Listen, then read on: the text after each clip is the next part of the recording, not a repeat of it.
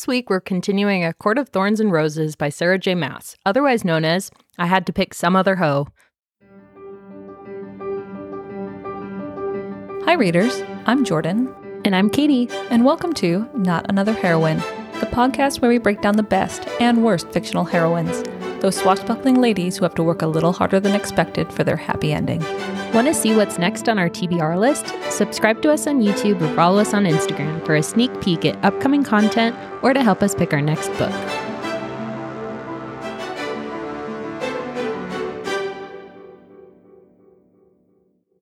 So I think we left off with essentially Feyre being like really kind of unnecessarily upset about being in the Spring Court. She's being a whiny brat, basically. Yeah. Because I wonder if you have this problem, but there are some times when I'm reading a fantasy romance and you always have the heroines like, no, I'm like miserable and I hate you. And I have these somewhat like irrational thoughts that like if I was her, I'd be like, well, this is my life now. We're going to get married. I just think my, timeline of like being kidnapped or upset to like falling in love. Accepting your circumstances would be a lot. Probably like 24 hours. Here. Yeah. Do you ever get embarrassed a little bit? Like you read about something a heroine does and you're like, there is never a fucking chance in 100,000 years that I'd be able to do that. Never. No, humans can't do that shit. Yeah, no. It kind of embarrasses me enough to go to the gym like extra times where I'm like, I have not left this couch in 3 days. Like we should maybe do a little bit of a walk or something. We have pull-up bars and occasionally I'll hop up and like, oh, can I? Nope. Still no. Can't climb the wall. Can't like escape from a window. Can't, outrun a monster. Nope. I can't even lift my own body weight up. Like it's fine. Same. It's just a little bit humbling, but also a little bit like I want to see a real person in a fantasy romance, novel and see how 45 minutes in they're dead. Anyways, Feyre is putting up a little bit more of a fight than we would. And kind of basically this next whole bit is just really Feyre and Lucien becoming friends, but like in a very dangerous, Lucien is trying to get her murdered, which kind of doesn't make sense. Yeah, but in like a friendly, joking way. Yeah, it's the kind of way it would expect an alien to interact with humans. Yeah. Like, I don't understand mortality. I will say that Sarah did a really good job at like, because some of the characters, they like understand humans almost like a little bit too much. And like, it's like, you're 500 years old. Like, do you really understand like regular human beings?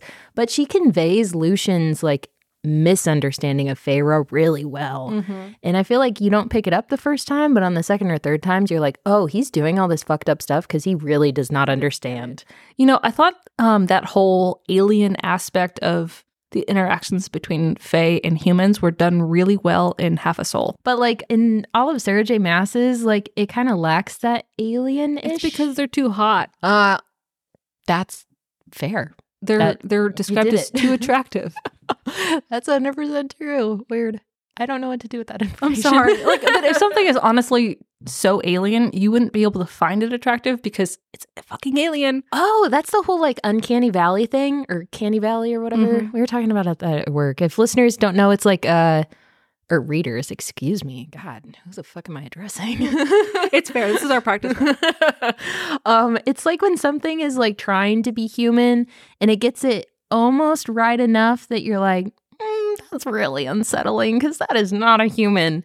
I feel like that's pretty similar to this. But Feyre doesn't have that like natural like aversion to like strangeness. Yeah, which is kind of odd, but she's putting up a fight about going home. Like, your priorities out of order. Yeah. But, I mean, she gets to paint, though. God. Anyway. We're in the painting thing. This is, I almost said gag me, but please don't. That's for another type of book. Yeah. Jeez. But they're being friends. Mm-hmm. So they're out on like on a ride in the woods. Hunt or something? Bonding. Some kind? Yeah, it's like, oh, okay, I'll make friends with my boyfriend's best friend, and it's fine. Like, just hanging around. Yeah. And then they kind of. Do you say Lucien? Is it Lucien or Lucien? I don't know. Lucien? I don't know. I just kind of we'll call him out of my mouth. Lucy. Lucy. So Lucy gets a little free. I'm sorry. Proceeding. Lucy gets a little freaked out and he tells Feyre, like, go really still. Oh, yeah. And she feels this impending sense of dread and doom and fear. And when you see like a fairy get freaked out, like I would be freaked out too. And that's because there is a creature called, I don't want to pronounce it. The bogey? I felt a little bit too confident. I said the bog. That probably makes more sense. Because bogey, that's like boogers, right? Well, I kind of pictured from The Nightmare Before Christmas, the boogeyman, like how he's described. This is embarrassing. You know Mario, like the games, and you know the like ghosts? That's what I... Really? Yeah, that's what I... That's so cute. I would be scared of that, though. Yeah. I'm so sorry. That's what I imagined. Okay, so really cool concept here is that the... I don't know what we're going to call it. The thing. It only becomes real when you acknowledge it. Yeah. That was such a cool premise. Mm-hmm. And I also like, too, that this was the first real time that Feyre realizes that, like, she could get murdered at any point just existing here. Because I feel like her fear was a little bit abstract, like up to this point. That was my impression too. Yeah, and then this point. But it's funny because it still doesn't really like kick in because she continues to do like dumb shit for the next like 8 chapters. Right. But like, so the way they handled this scene is that like they kept moving. They just didn't look left or right. And she could feel this presence like around them. Like I was creeped out. Like, ooh. And I feel like everyone's felt that when you're like at the extreme end of your like persistence and you're like about to give in and then it's like, oh, it's gone now. Like that was the part that got me because it's like, oh my God, she's gonna turn around. Oh, okay, she's good. So I think this is something she really does well, and that's what keeps the story moving forward, is she describes like these action scenes. These, I don't even know what to call them because they're not quite action. It's the introduction of new elements and characters that keeps the story moving along really well. Yeah. Expert level 100%. And it's always done in a way that's like not unnecessary, not unintentional. Like you would think that these would be scenes that would be cut out, but they're almost like nothing happens, but they're still you important. Need them. Yeah. Like you want to know more. Like I wanted to know more about the bog. Mm-hmm. It's impressive. Like kudos to Sarah. That really shows like her expert level. You know what I mean? Like mastery that you can... Oh, wow. And like Lucy it goes away. They return to the castle. And he's like, don't tell Tamlin about the bog. I'm going to get in big trouble. I love this because it's literally like all of those, it's a little bit patriarchal and like not great, but the videos of like dads just like doing something totally outrageous with their children. And they're like, do not tell your mother that we did this. That's basically Tamlin at this point. Yeah. It's like, you did something stupid and reckless, didn't you? And then it's kind of embarrassing because even after that like near-death experience, she like immediately follows it up with another one. Oh my God, this scene. Like, come on, Feyre. I know she's been like the provider for her family. She's not the most intellectual type. She can't read. She's probably not very educated. But come on, have some common sense. Yeah. This next scene. She's got daddy issues. She's got lots of issues. Jordan's eyes got so big. Sorry.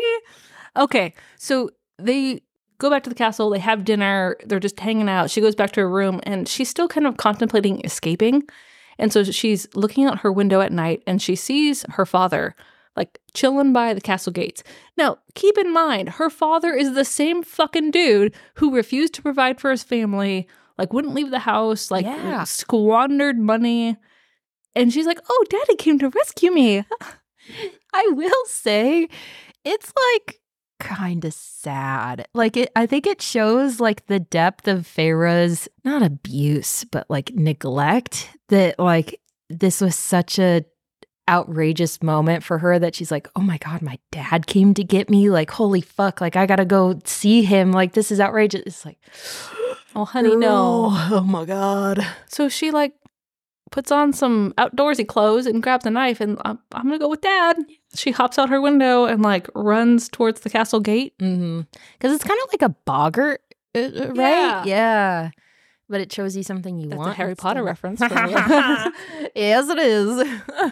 Because it shows you what you want, though, not what you're scared of. Yeah, and as she gets closer to it, like, Tamlin yeets out of nowhere. Yeah, I'm like, no, stop it. And like the thing changes into her sisters and into like some inanimate objects like a backpack and Food or something. Yeah. And then she's like, I feel like this is almost the turning point where like Feyre kind of like not breaks, but she's like, okay, like rescue is not coming. I really am out of my fucking league here. Like maybe I shouldn't escape. Yeah, she's kind of more resigned to her existence with Tamlin. It was like the last straw almost. Because after that, she tries to write a letter.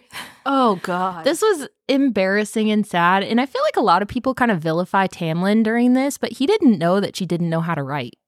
No, and his response later on was, I thought, super cute. I did too.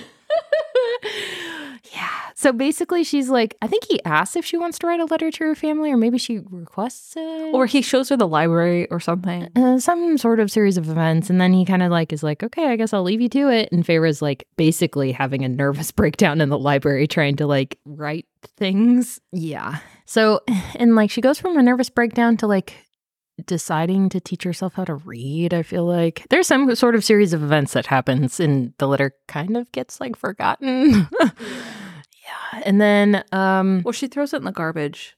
Oh yeah, because she's like making a list of words that she's gonna like look up later because she doesn't know how to sound them out, I think. But it's all very like usual words. But then she throws it in the garbage. Yeah. Which is then found by Tamlin. Yeah. And he reads them and she gets really embarrassed. Like, you would be embarrassed too. Yeah. And it's just kind of sad because he like doesn't know that he's like teasing her about something probably super sensitive, but like also how is he supposed to know that? But he makes up for it. So he puts the pieces together somehow and realizes, oh, she's trying to teach herself how to read. And then like they're on like a horseback ride later on in the woods, and he starts reading her some like fucked up poetry. And it's like he did a line incorporating each of the words that she had listed out. I thought that was super cute. It was fucking adorable.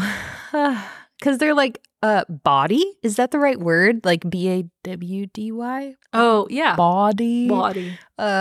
Raunchy synonym there, I think. Yeah, and she gets more and more embarrassed. But I think it's like a cute way to, because she starts laughing. Like break the ice a little bit. Yeah. Yeah. I thought this was cute. And this is where we also learn that Tamlin, like in his great war battles, also learned to play the fiddle or something. Yeah. And like likes music, which... It was kind of a fun way for him to have depth in a way that wasn't superficial like Feyre's is. Because I almost like his music shindig thing more than Feyre's like painting thing. Because it feels disingenuous. But like his feels actually real. Like he's like, yep, just going with the buddies. And then a little bit later, I think this is when she asked for painting supplies or something. I think so. It's somewhere in this like timeline. Yeah. And he's like, oh, by the way, I have a gallery of fantastic art. Squeeze me. Yeah. And she's like, oh, great art. I love art. Which, okay, cool. Yeah. Awesome. You're interesting. You're interesting and unique. It felt a little like icky. It felt forced. Yeah. But as she's exploring the gallery, she sees like a battle scene. Is that the mural thing? Yeah. Oh, I think that's in the library. Oh, because I don't know. It all blends together. But basically, this is the buildup for her finding more information out about Tamlin and this mysterious court that he lives in and all the masks. So she sees this mural. It depicts a battle. There's like some evil-looking bitches involved. Sorry. Evil-looking bitches. Evil-looking bitches. I'm trying to get to the point here. And so she's like, well, what actually happened? She asked Lucy. And Lucy says, well, I really can't talk about it. You should go ask you say it. I think it's the cereal, but I could not begin to tell you what the right pronunciation is. Well, cereal sounds... Yeah. Right? Yeah. Whatever happens. I just love how Lucy explains how Feyre needs to catch the cereal. Because talk about some like fucking hoe dunk mother's tales. Right? The premise here is that the cereal is this elusive being that can answer any question you ask it and like is an all-knowing creature older than fucking time. And so Lucy says, well, if you want your questions answered, if you take some chicken, like a dead chicken or chicken blood, make a trap in the woods, put the chicken there, you can catch the cereal or something like that, right? Again, this was such a good, like, totally underestimating what human beings can do. And he's just fucking with her, as we learn later. He's like, I didn't think you were actually going to do it. It's like, you son of a bitch. So, like, Feyre literally does this, and she's sitting in a tree, and then somehow the cereal, like, smells the blood, comes out. She asks it a question. I don't even know, because that was kind of the part that was frustrating, is, like, she went to all of these lengths, but she didn't actually ask any, like, really coherent questions. It's because she's not very smart. No. And, like, I get that's kind of maybe part of her, like, characterization, but it kind of irritated me because her questions were stupid. But basically it amounted to, this is what happened. There's a curse on the lands. Stay with the High Lord. High Lord. Which is, ding, ding, ding, ding, ding, Tamlin's a High Lord of the Spring Court. Like, this was the big reveal. If you didn't know this before this scene. Bruh. It was just, and her, like, shock and, like, anger about it felt really out of place because, like, girl, this is your own, like, fucking, like, stupidity here. Like, why are you upset? Like, be angry at yourself. Why did you need the cereal for this? Yeah. And, like, why does it really matter if he's, like, a High Lord or just a Fae? Like, they can fuck you up regardless. And then, okay, but I think the best line from the cereal in this moment where he's trapped by her is like, hey, I would have answered your questions if you'd given me a new cloak. Yeah. I mean, I feel the same way. Like, I don't want chicken. I want, like, clothes. Yeah. But as they're exchanging these questions and answers, this another ominous presence kind of shows up, and it's what do they call? I don't know what they're called. Naga? Right? Yeah, like snake? I don't know, because I kind of thought they were, like, freaky, like, Slenderman looking beings, like, because I thought they were described as, like, having arms that were too long. So they're bad fairies. Yeah. But there's like 4 of them. Yeah. And they come and the cereal starts freaking out. He's like, oh, they're gonna eat me. He's like, fucking release me, human. And this was like a nice moment for Feyre because she does the right thing and she frees the cereal, like, at expense to herself, wastes her own time, and now she's battling the Naga. Mm-hmm. And she's just running full fucking force through the forest. She's like, oh, fuck me. Yeah. But, oh, wait, there's Tamlin. Yep. Again, Disney's Beauty and the Beast. Belle's running through the forest, pursued by 4 wolves, and the Beast shows up, kills the wolves, and saves Belle. Yeah. That's literally the fucking Disney movie. I did not even... Even the number is the same? I think so. It's 4 or 5. Yeah. What the fuck? And the setup is the same, or something like... kind of like how Feyre is lured out of the castle by the boggart thing. Yeah. She's lured out of the castle by Go save her dad. Yeah. Wow. I know. Why did I not? Oh my God. I mean, I'm not going to complain. Obviously, it's a trope that... I mean, yeah, it's good for a reason. Yeah. But I didn't realize that's like straight up smack. Wow. Anyway, the more you know. Yeah, Tamlin rescues her. They go back to the castle, and thus begins the start of their romantic relationship. Romance. Yay. Except we get traumatized first because it's like a couple days later, week, et cetera, she's just living there. And then in the middle of the night, she hears all this like screaming, and she's like, Oh, and no, so, not this part. Yeah, this one like fucked me up. Because she goes downstairs, it's the middle of the night, Tamlin, like, busts through the door, Lucian's behind him, and he has this fairy on his shoulder who's, like, screaming bloody murder, and he, like, plops the fairy down on this, like, table after Lucian's, thrown all the shit that was on top of it on the ground, and it shatters, and the body's, like, laying on it, and it's this guy screaming, and his, like, wings had been, like, cut off, like ripped off. Bloody stump. And his like blood is like gushing out and on the ground, and Tamlin looks fucked up, and Lucian is like having a fucking like moment, like pale, staring, like existential crisis. Like, I guess the wing thing is like an arterial cut. Is that how you call it? Like arteries? Yeah. Ooh. Yeah. So like dude is bleeding out. Yeah. And as we learn later, like he had like a fairy who he was in love with, and like they did something similar to her and like murdered him and made him watch. So I can only imagine what's going on in this poor man's mind. And then it's sad because Feyre's like, holy fuck.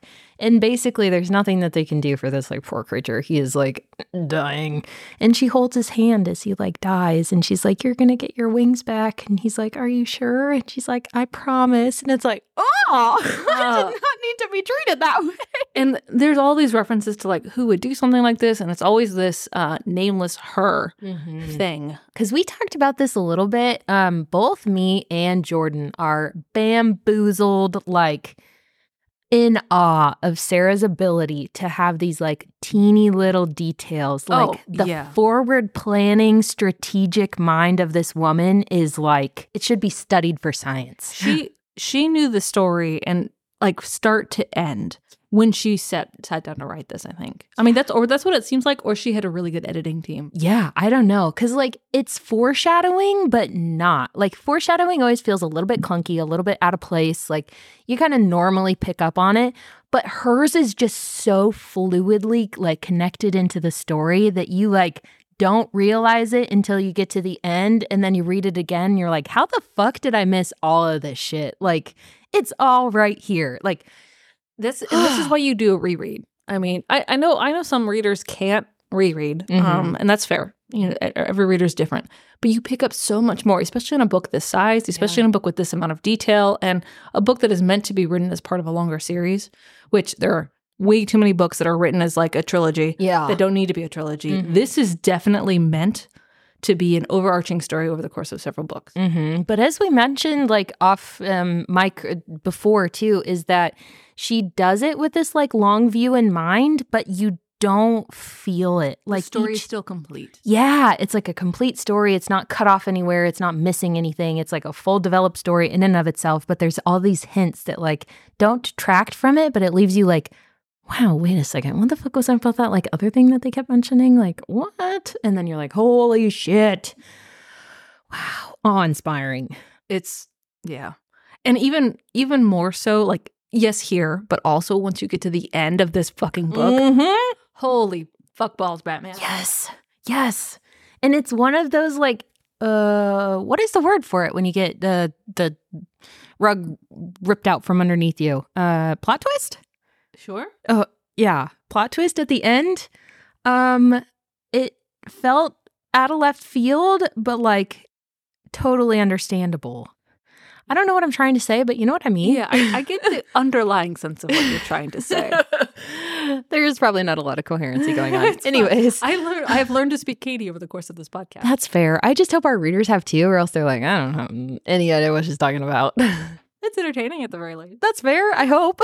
Anyways, Feyre's getting romanced. Yeah, so like they have some romantic picnics. He takes her to a pond, and it's very sweet, and she starts letting her guard down. Jordan just had the most dramatic eye roll. Sorry. I will say I did like the Starlight Pond thing, because I feel like it was kind of the first moment that we get to see Feyre act like a teenager, or like a young woman, you know? Yeah, like a young woman who like less cares, not worried about, you know, finding enough food for the day for herself and her family. And she's just enjoying spending time with a hot dude in a mask. Yeah, it just felt like romantic and girly and like springy and like, ooh, fun, beautiful. But at the same time, like Tamlin is 500,000 years old. She's how old? Yeah, I did see a funny TikTok about this. You've read the Holly Black, the Cruel Prince? No. What? Okay, so in my defense, I have read Holly Black. I read like one of her first books when it first came out. So that's my saving grace. Wow. I don't know what to do with that information. I did start The Cruel Prince. Oh, well, okay. So this might not make sense for you, but for the readers, the whole concept of The Cruel Prince is it's like the whole like fae human relationship, but he's 17. So he's acting like a 17-year-old fae and just like the snottiest fucking like attitude. And it's a fun like parallel to this where he's, 500 years old and Feyre's like 19. So it's a fun like, this is what would actually happen. Yeah. That's The Cruel Prince. I have been meaning to like continue reading. I didn't stop reading it because it was bad. I just It happens. Yeah. It's also they're so young. Yeah. It's getting harder and harder to read younger characters for me. I could see that. And that makes me feel really old. No, I get it. Because there are definitely like the cringy, like teen things where you're like, Jesus fucking Christ, have a like coherent conversation. Yeah.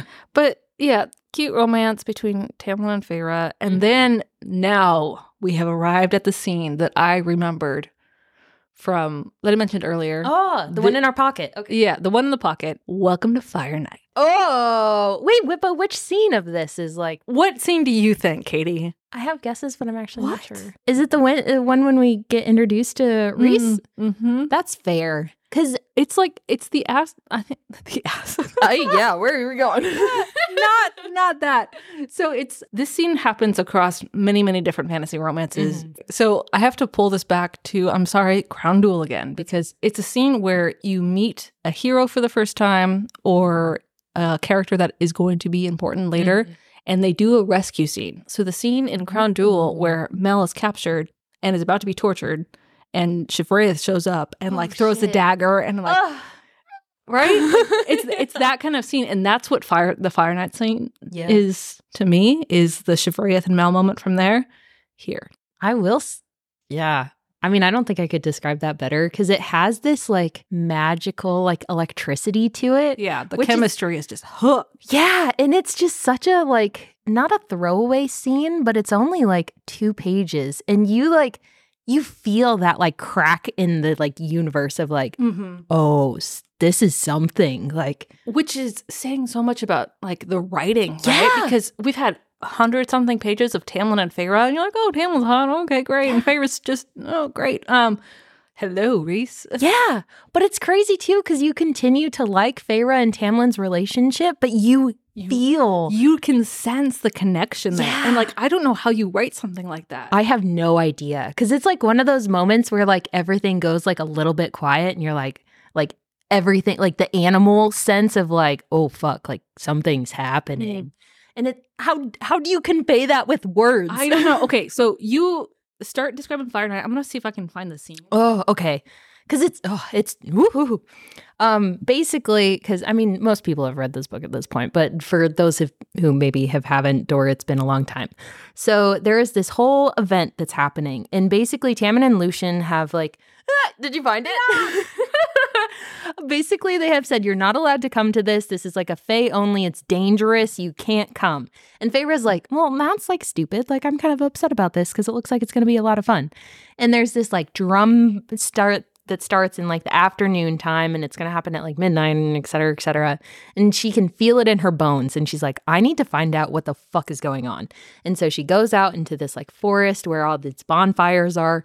And she's kind of like, this is spooky, but I can see all these fairies for the first time. They look like savage almost, like something is happening. And everybody's going to this like opening, and like everybody's waiting for something to happen. And Feyre's like, what the fuck is going on? And so she kind of goes off to the side where she can watch, but she's like not, involved in it. And all of a sudden these like 4 or 5 dudes kind of like corner her, and they're like, hey human, like what the fuck are you doing around here? And she's like, I'm here with my friends. And they're like, well, why did your friends leave you? That's pretty stupid because it's Fire Night. And she's like, I don't know what that means, but I'm a little bit scared. And they kind of start to like cart her over, like kind of like push her, get in her space a little bit too much. And then, okay. I within one flip, I open to this scene that tells you how long I spent on this page. I'm just going to read it. There you are. I've been looking for you, said a deep, sensual? Oh, I hate that word. I don't like works. I don't like reading out loud. Male voice I'd never heard. Jordan's like melting. Standing before me was the most beautiful man I'd ever seen, which I don't necessarily like that. No, but the whole combination of it, like her being freaked out and then everything stopping and these like fairies around her being like, ooh, what the fuck? He's got the whole half smile, brooding, dark. Mm-hmm. Like he is the very definition of anti-hero. Yep. I think she even describes him as having like shadows rolling off of him. Yeah. Hold me back.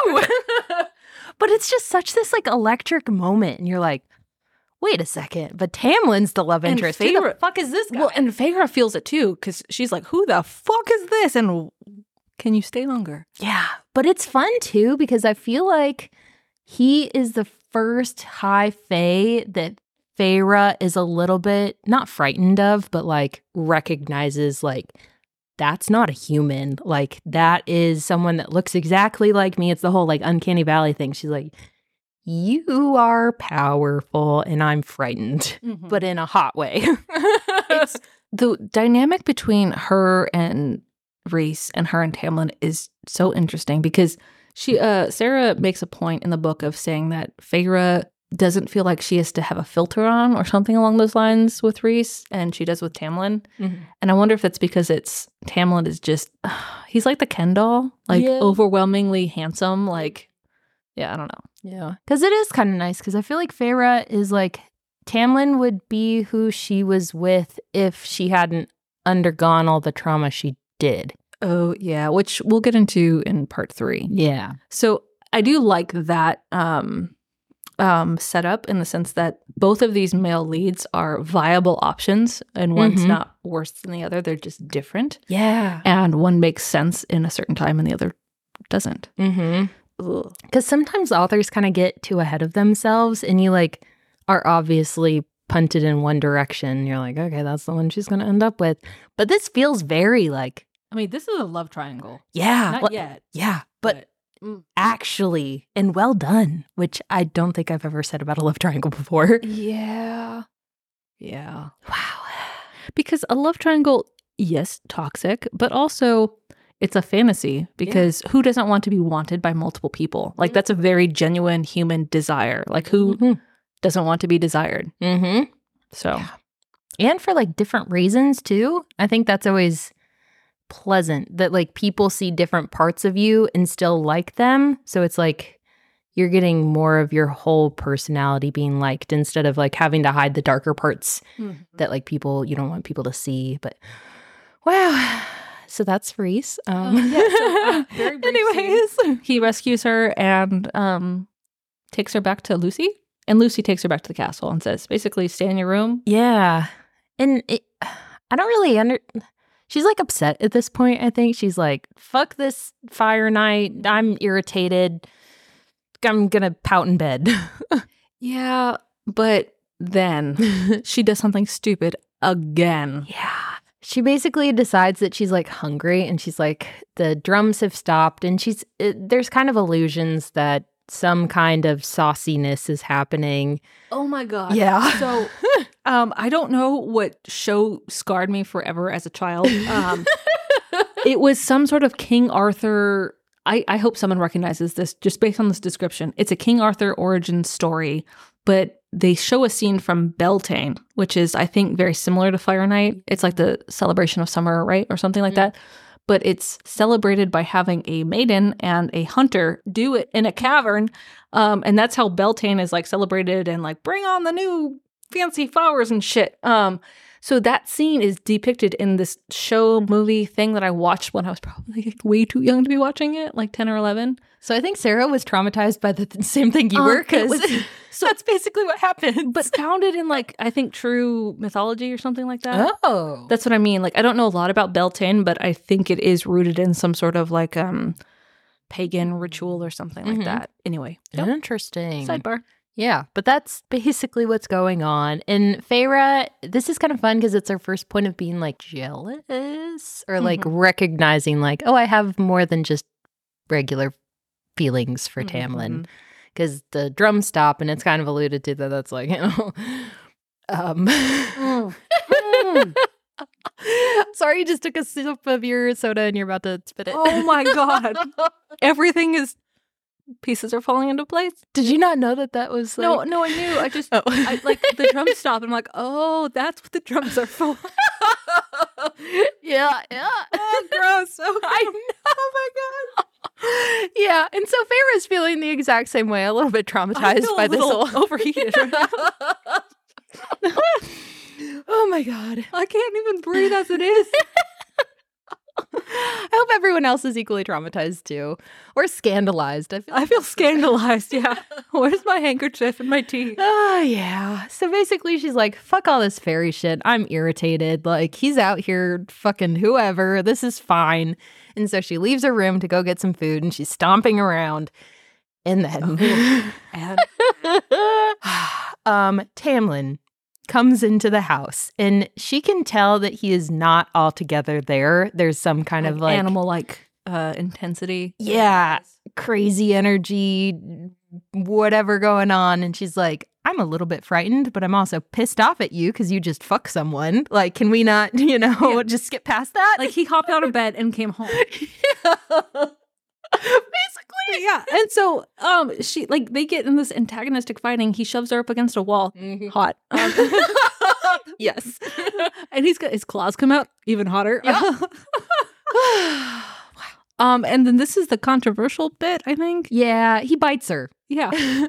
But so this is going to sound really crazy, but in the context of the story, it feels more like not sexual, but like claiming. It is, and that's what it's meant to be. Yeah, but there have been a lot of people who have taken this to be like a critique of Tamlin's like personality, of who he is, and they say it's like, domestic abuse, but it's like it's very clearly written to be something like very animalistic, very fae, of like you're mine. And that's how it's conveyed, and that's how like I took it. I was like, oh, it turns into a wolf. Yeah, like what do you expect? Yep, yeah. So yeah, they have that, and then I think she hits him, doesn't she? Oh yeah, and which girl? And then this was actually even. So I really like this interaction because. So she was at Fire Night, and so she saw all these, bitches lined up, waiting to be picked for the sexy cave time. I mean, same, but... and so she got really mad, like, oh, well, why can't I be in the line of, like, hot women? But Lucy makes a couple, like, references while he's, like, taking her back to the castle. It's like, he's gonna smell you and freak out and, like, not be able to find you. And, like, that's what Tamlin mentions. He's like, do you know how I felt when I knew you were there and I couldn't find you and I couldn't get to you? And this, like... beast that took over my body, all it wanted was you, but you weren't there, and I had to pick some other hoe. Like, it was such a and again, it just talks about like how fucking masterful Sarah is, that in that moment, like, we should have all been pissed off that he literally just rolled off of some other warm body and he's now like attacking Feyre. But you just have this sense of like, he would pick you if you were there. Yeah, like, he had no choice. It's insane. I have never had... Toxic. Totally toxic. Yeah. The amount of fucking emotional whiplash that I experienced reading this for the first time, I was like, fuck that guy. Oh. Yeah, if a dude did this in real life, I couldn't help myself, but I really wanted you. Fuck you. Like, no, But in this story, it works. There's something so convincing about him. Yeah. It was such a... like, I feel conflicted even talking about it, but also I remember that scene. Like, yeah. And I think Feyre feels the exact same way. Yeah, she's like, oh, I'm attracted to you, and but I still need to lock my door at night. Yeah, she's like, this is... And then after that, it kind of like tapers off into like... It's romance land. Delicious romance, fancy spring, nothing really happens until we're traumatized. Again. Yeah. Basically, they're just having dinner, and then all of a sudden, Tamlin kind of like gets like, ugh. And Feyre's kind of like pushed against the wall. Lucian's covering her, and they're like, don't fucking say anything. And then Rhys appears. Yeah. So you do have some buildup. I think there's, I don't know how many pages, 50? There's a lot. Yeah. In between like Fire Night, like they establish their relationship, everything's hunky-dory, and then dinner happens, like in the midst of like, oh, it seems like things are settling down. Mm-hmm. Yeah. And then hot dude from Fire Night shows up. Yeah. Really kind of the summation of it is like, Tamlin, you're running out of time, which you're like, what the fuck does that mean? And then why don't you just submit? And you're like, what does that mean? And then Rhys realizes that they're hiding Feyre in the room, and he Woo! He is such an asshole in the scene, but like, you love it. Yeah, you're like, wow. Because Lucy is like you said, hiding Feyre with a glamour, like behind a curtain or something. And then you just see in the scene, like Rhys like slowly turns his head and like looks straight at Lucy and then looks at Feyre and like, haha, what do you got hiding over there? And I just love, because I think he's described as like, for a moment, you know, when you're like brain snaps and you're like, yeah, because he's just described as like, you put a glamour on me, I am going to fucking level your house. He's pissed. Because he's like, he thinks he's just having a conversation. For like the first 5-10 minutes, he's like, oh, it's just Tamlin and Lucy. And he's acting kind of like, they call snobbish. Don't they call him Amarantha's whore to his face there? Like, go crawl back into her bed, you little asshole. But he's like this imposing Dark Lord, like you said, shadow swirling off of him, like just dripping with menace. Yeah, and suave. Yeah. Which, like, what? But yeah, that moment where he realizes, oh, there's someone else in this room and you tried to hide her from me. Yeah. Oh, God. I don't want to know what it says about us, but... Drama. Yeah. And then this next scene is kind of like almost traumatizing. So he like rips Lucian out of the way and he's like, you, the human, what is your name? And she panics and she's like, Claire Better or Bedor. Which is a random chick from her village that she saw in passing maybe twice. Yeah. And remember this because this will come back to absolutely fucking haunt you in part 3. You will never forget the name of Claire Bedor. No, just the fact that like we can both names. Yeah. This is like family name too. And really kind of the summation of it is Tamlin freaks the fucks out, like wets himself, and he's like, please don't do anything. Please don't tell her about or about Claire or whatever. And Rhys like has this savage, like absolutely morally gray point where he's like, beg for it. It's like, what? Oh, I forgot about this. And Tamlin gets on his knees. Yes. And then he's like, that's not low enough. Oh. Well, and before that too, like he's fucking with Feyre, like because it's in this scene where you learn that Rhys has like mind control influence type stuff, and so he like touches Feyre's face or something and says something along the lines of, "Ooh, what delicious thoughts she's having about you, Tamlin." And I'm like, oh, I felt violated reading that, like, because I like that. I'm not going to quote what he actually says to her, but it is very lewd, like. Ugh. Yeah, and it's crazy too because again, Sarah is such a fucking master that someone can go from this low of like you are an absolutely bad fucking person to then being like what he is. Yeah, we can't even talk. So we haven't reread Akamath yet. Yep. So this is raw dogging. This is. It's true. It's true. I was already traumatized. Welcome on the trauma train. Holy shit. Yeah. Tamlin's on his knees and then on his face begging Rhys words for mercy. And Rhys is like, I'll think about it. And that's what's kind of terrifying about it. And it kind of explains Tamlin's next decision is like, he is absolutely like, I have fucked up. My enemy has seen the girl that I'm obviously developing feelings for. Like it explains his like mindset when he then tells Feyre like the next day, you are going back home. Never return. And like packs her up a bunch of trunks filled with jewels and dresses and wealth. And like they like dress her like basically a Regency novel, like, and she's like not processing, like, why am I being sent away now of all times? Especially because right before that they have like a very emotional sex scene. Yeah. Well, and then as Tamlin is putting her in a carriage to send her back to her family, he says, I love you. And Feyre just traumatized. Feyre just stays quiet. He's like, oh, that's nice, and leaves. And I really liked that Feyre didn't respond. Yes. Because that tracks with what she did with Isaac. Mm-hmm. Like, she's struggling to articulate feelings for Tamlin, for Isaac, for even her sisters, too. So that finally aspect of character that we get, like, oh, that is something unique about this person that is evidence of her history and what she's gone through and she's continuing to go through right now. Yes. Thank God. Yeah. Because it's, you are treated with like not a monologue, but a little bit of her inner like turmoil. And she's like terrified almost of this. And she's like, I have big feelings for you. You just said I love you. Like, and then she's like, I have big feelings for you too. But like, I am not like comfortable enough to say that out loud. Like, I have been traumatized in my past and I just can't jump into something like that. And it's just so realistic. And you like are screaming at Feyre like, you stupid bitch, just say it back. But you're like, it kind of makes sense. No, I was like, go Feyre. Good job. That was the smart thing. I was saying the stupid bitch, but you know, split camps. Yeah. So she's sent home. And did we learn about the full Curson Treaty? Oh no, not what. Yeah, I don't think so. Because like Feyre thinks that there's something going wrong and that like people are kind of colluding and hammering in. There's darkness in fairyland, basically. Yeah, and there's like, she calls it like a plague or something, and it's like on its way to the human land. So she's obviously like freaked out. Like she knows something's wrong, but she doesn't quite understand the gravity of it. And Tamlin and Lucy aren't explaining shit. They're just like, nope, go home. It'll be safe. You know, your family will take care of you. Yeah. Ugh, it's sad. So we're going to leave you there, traumatized. Yeah. In the back of the carriage going into the human lands.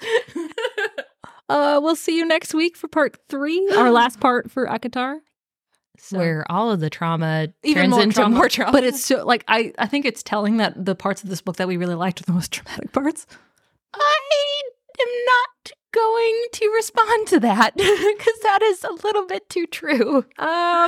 So from our shelf to yours. We'll see you on the next page.